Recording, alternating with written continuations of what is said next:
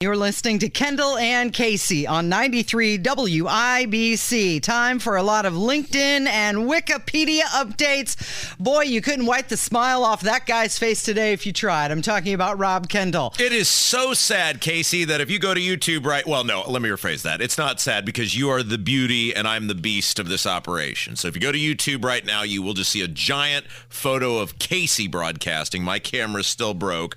So by that standard, it is very sad because people will not be able to see the euphoric happiness that is protruding and pouring from this mug of mine, because I have been on a continuous smile for basically the past, I don't know, what's it been, 18, 19 hours, because Kevin McCarthy is Dunzo. Yes. House of Representatives voted yesterday afternoon to remove Speaker Kevin McCarthy from his office.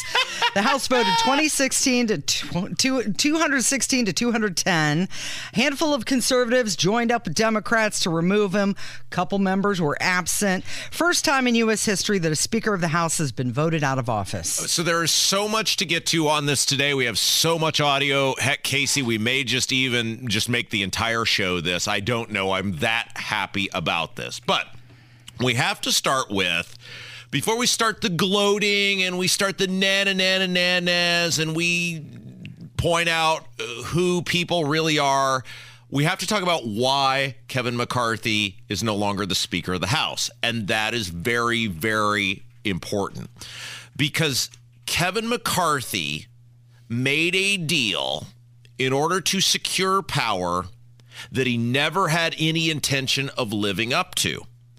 And Kevin McCarthy made that deal to secure power that he never had any intention of living up to because the Republican Party, for decades now, has made agreements with the American people that they have violated, and there is very rarely any repercussion for it. We talk about this all the time on this show, about why people say, Rob, why are you so mean to the Republicans? The Democrats do it too, and they're even worse. They are, and that's right.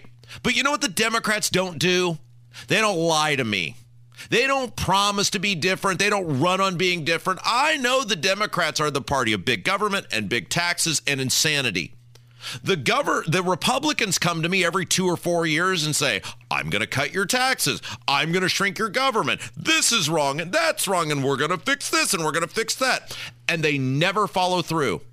And they do it with smugness and with arrogance and conceit for regular people. I worked with these people, Casey. I was around these people at a state level and a local level. And if it was that bad on a state and local level, think about what it is in Washington.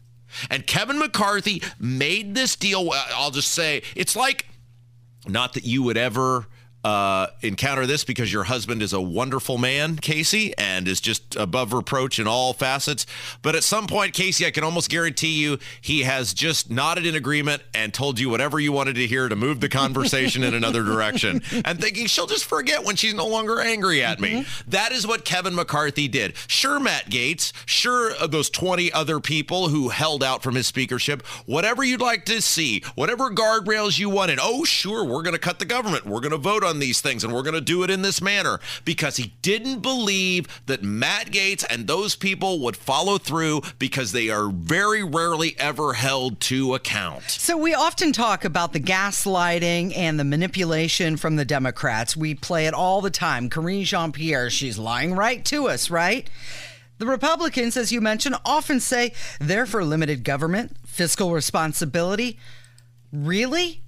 Aren't they the ones that have been gaslighting us for years? Absolutely. Okay, so the first part of it is why Kevin McCarthy is no longer Speaker. Matt Gaetz said we are going to hold Kevin McCarthy to his word. Kevin McCarthy did not do the things that he promised to do, and Matt Gaetz said, you're donezo. Now, that's the first part of the equation. The second part is, and this was the best part of yesterday, was seeing who these people really are. And by these people, I mean the Republican Party. Tweet after tweet, interview after interview, these Republicans are more upset at Matt Gaetz for holding Kevin McCarthy to his word than they are at Joe Biden, who has run this country into the ground. The tweets from professional office hopper Aaron Houchin, or that total just despicable Larry Bouchon, or Jimbo, or Mike Pence. I mean, I'm just talking about the Indiana people, much less the rest of the good time fun gang. You saw who these people really were. How dare someone hold us accountable? How dare someone hold us to our word? How dare someone demand that we follow through on the things we campaigned on and promised to the American people?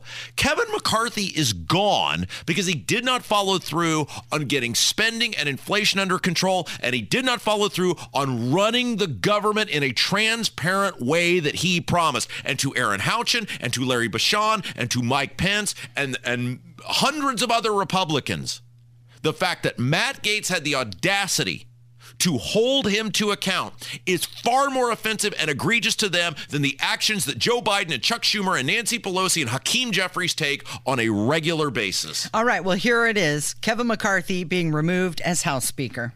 On this vote, the yeas are 216. The nays are 210. The resolution is adopted. Without objection, the motion to reconsider is laid on the table. The office of Speaker of the House of the United States House of Representatives is hereby declared vacant. I was watching this, my wife and I were watching this in real time because, so for those of you who weren't following this, there was a motion. So Gaetz makes the motion to vacate. And then there was essentially a motion to table this. So the Republicans came out there and said, okay, let's kind of do a flyer thing here and let's try to get this thing tabled. And the Democrats, because there was a kind of a prevailing theory, hey, the Democrats kind of like McCarthy, and whoever the Republicans pick next may not be as liberal as McCarthy. So will there be a handful of Democrats who will choose, at the direction of Jeffries, that'll choose to save him? That motion failed. And when that motion failed, I was floored that it got that far, which made it to the vote. And I'm watching this in real time. And look, I knew a gutless coward like Victoria Spartz who comes out and goes, well, I'm voting to move this to a vote, but I'm not going to vote to remove him. I'm voting to move this to a vote, but I'm not voting to remove him, Casey. This is the same pathetic coward who voted present during the whole McCarthy election thing to begin with. If you're in the 5th district, you are represented by a complete two-faced coward because she speaks out of both sides of her backside. That interview she did with Tony the other day was completely incoherent, Casey. I mean, she should just quit. Stop threatening and just quit. Just leave and put somebody in there who actually has a spine and a backbone, Victoria Spartz, because you're pathetic. So we knew we were going to lose her, but that still left like 4 or 5 of these Republicans that you could lose and get across the 218 or the 214 threshold if all the Democrats voted in lockstep. And I thought, surely the Democrats are going to finally save McCarthy, because that's what always happens. And when they got to that 214, my wife and I just looked at each other like, is this really happening? Oh my God, yeah. She's out. Well, that's the thing. The Democrats, they always stick together, and Republicans don't. Okay, so there were 8 House Republicans who voted to remove Kevin McCarthy as Speaker. Matt Gaetz clearly leading the charge. I think the big surprise was Nancy Mace from South Carolina. Yeah. She voted that way. Because she's pretty establishment-y. But look, her and I retweeted that at Rob M. Kendall, if you can sort through all the euphoric tweets from yesterday and this morning. What's the opposite of rage tweeting? Glee tweeting? Her tweet was she's she's paid the $8 clearly because she has infinite characters. And she laid out, and again, so you can be mad at me all you want, right? Like I'm public enemy number 1. Nancy Mace is a very establishment figure, and she well articulated all the things McCarthy had, she didn't use the word lied, I'm going to use the word lied about and violated in the agreement with the American people. This is why Kevin McCarthy is not the Speaker anymore. It's not that the government stayed open. It's that he lied and said whatever those people wanted to hear to get their vote because he wanted power and he didn't follow through. Don't take my word for it. Take Nancy Mace's word for it because she laid it out and made the case, and kudos to her for doing what was right. Okay, so here's Matt Gaetz roasting McCarthy after the vote. To whose benefit? People have called you a narcissist. People say that is to your benefit alone. Is it to the benefit of you and to Donald Trump? It's the benefit of this country that we have a better Speaker of the House than Kevin McCarthy. Kevin McCarthy couldn't keep his word. He made an agreement in January regarding the way Washington would work, and he violated that agreement.